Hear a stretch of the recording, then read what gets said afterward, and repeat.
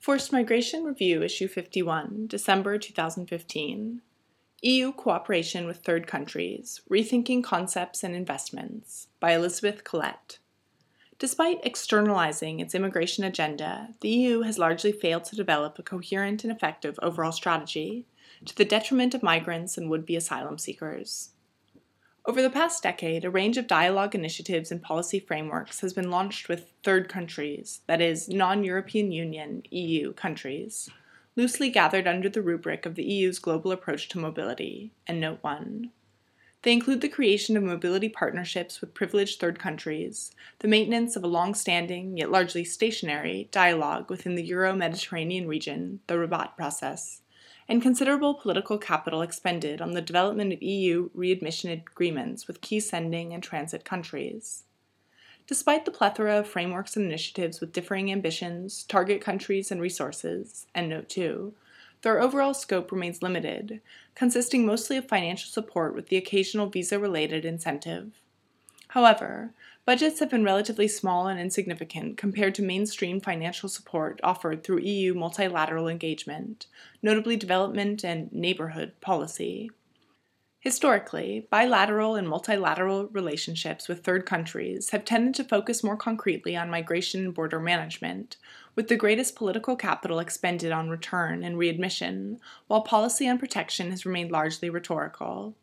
Over the past year, there has been renewed focus on the EU's role in addressing refugee crises themselves, with a plethora of regional and thematic initiatives designed to ameliorate the situation for refugees, as well as reduce the flow towards Europe. In reinvigorating these efforts, the EU has deployed a new set of initiatives, from a high-level dialogue involving countries in the Horn of Africa, the Khartoum process, through to funding mechanisms such as the €1.8 billion Emergency Trust Fund for Africa. Meanwhile, EU member states have taken the lead on a series of regional development and protection programs in the Middle East, North Africa, and the Horn of Africa. The intensifying dialogue between the EU and Turkey highlights the tenuous nature of this new balancing act in addressing refugee crises. Whilst the EU has agreed large-scale financial support for Syrian refugees in Turkey, in return for promises of increased management of the Turkish-EU border, it has yet to agree upon the sustainable protection of other nationalities now passing through Turkey, notably from Afghanistan and Iraq, or large-scale managed resettlement of displaced populations in the region. Unclear goals and uncertain outcomes. The range of relevant EU funding sources is dizzying, resulting in administrative inefficiency and a lack of coherence vis-à-vis priorities and goals. The fact that EU-level funding is also complemented by frequently disparate bilateral budgeting from various interested EU member states can compound this incoherence further. Since the onset of the refugee crisis, in effect since the beginning of significantly increased numbers of arrival in early 2015, the European Commission has made an effort to create economies of scale through the use of trust fund mechanisms, allowing member states to pool resources alongside the Commission for particular goals. However, the absence of clearly defined goals may be off-putting for national funders. For example, a review of the core goals of the EU Regional Fund in response to the Syria crisis, Madad, and Note 3, reveals significant overlap with the core goals of the Regional Development and Protection Program in the Middle East, and Note 4. Both programs envisage a strong focus on establishing sustainable livelihoods for refugee populations in the Syria region, yet are administered separately and with different key actors. Meanwhile, the UN-led Regional Refugee and Resilience Plan, 3RP, for the Syria region remains severely underfunded in the same area of sustainable livelihoods, and Note 5.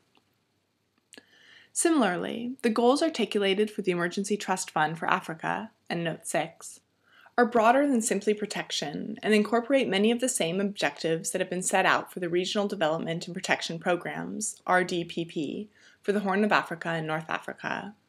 The €1.8 billion earmarked for the Trust Fund eclipses the €30 million so far set aside for the two African RDPPs. Conversely, the €1.8 billion Trust Fund pales in comparison with the broader development funding that the European Commission and the EU member states collectively apply to the Africa region. Yet overall, the language of development actors on migration differs starkly from the language of the Emergency Trust Fund and the priorities set out during the November 2015 Valletta Conference between the heads of state of the European and African Unions. EU member states are faced with a variety of demands on their budgets, humanitarian aid, development support, newly established migration management programs, and increased spending needs within domestic asylum systems. With asylum costs spiraling at home, several governments have diverted overseas aid to domestic protection support, including stalwart donors such as Sweden and Norway. The need for efficient and effective deployment of resources has never been more critical for cash-strapped member states.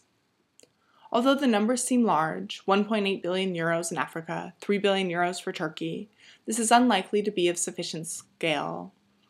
A robust assessment, based on needs rather than availability of funds, may be more useful if the goal of establishing sustainable livelihoods for significant refugee populations at a level sufficient to minimize the desire for onward movement is to be realized.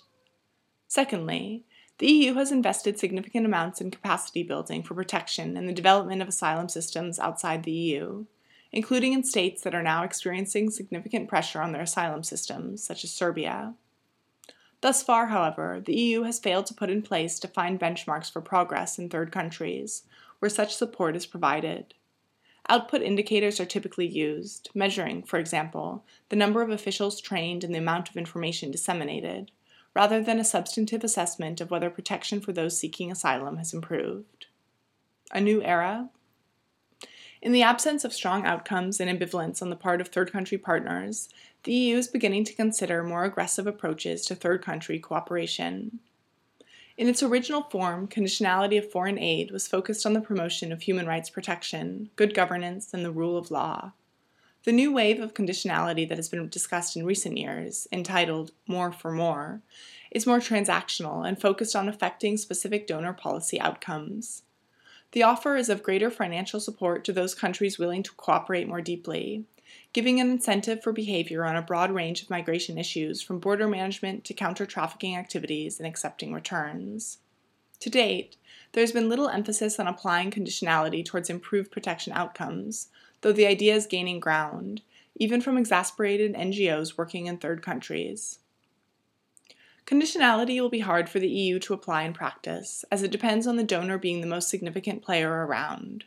The idea that all EU member states as well as the EU institutions will be able to maintain a unified position is far from clear in a context of strong bilateral national relationships and competing policy priorities. Conditionality also gets in the way of a key element to successful cooperation, an in-depth appraisal of what third countries themselves actually need in order to improve outcomes for both their national and refugee populations. Frameworks and projects have typically been designed top-down by donor countries and international organizations. Efforts to develop a more collaborative approach, as with the Mobility Partnership Framework, have tended to become collections of small-scale projects with little coherent overview. The EU and its member states must consider the bigger picture, global solidarity for protection, and the continued readiness on the part of states to admit and host refugees, demands a grand unspoken bargain that overcomes geography and proximity to instability. And if Europe is unwilling to address the real outcomes of the Syrian crisis and share them equitably, whether through financial support or hosting populations, then a message is sent to other regions that refusing to support displaced populations is permissible. The long-term implications of this are far bigger than the short-term, though shocking, experience of the Syria crisis. Elizabeth Collett, ECOLLETT @migrationpolicy.org.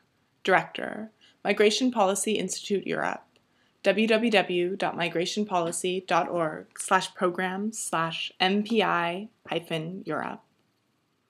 Endnotes. Endnote 1. Formerly known as the Global Approach to Migration. Endnote 2. European Commission 2015. Addressing the Refugee Crisis in Europe. The Role of EU External Action. www.ec.europa.eu/priorities/migration/docs/com-50_en.pdf. Endnote 3. http://tinyurl.com/EU-Syria with a capital S capital M lowercase AD. Endnote 4. http://tinyurl.com/RDPP- middle with a capital M, east with a capital E. Endnote 5, www.3rpsyriacrisis.org. Endnote 6, http://tinyurl.com/emergency with a capital E, trust with a capital T, fund with a capital F, number 4, Africa with a capital A. FMR is an open access publication. You are free to download, copy, distribute, or link to this article, as long as it is for non-commercial purposes and the author and FMR are attributed. All articles published in FMR are licensed under a Creative Commons Attribution, Non-Commercial, No Derivatives license.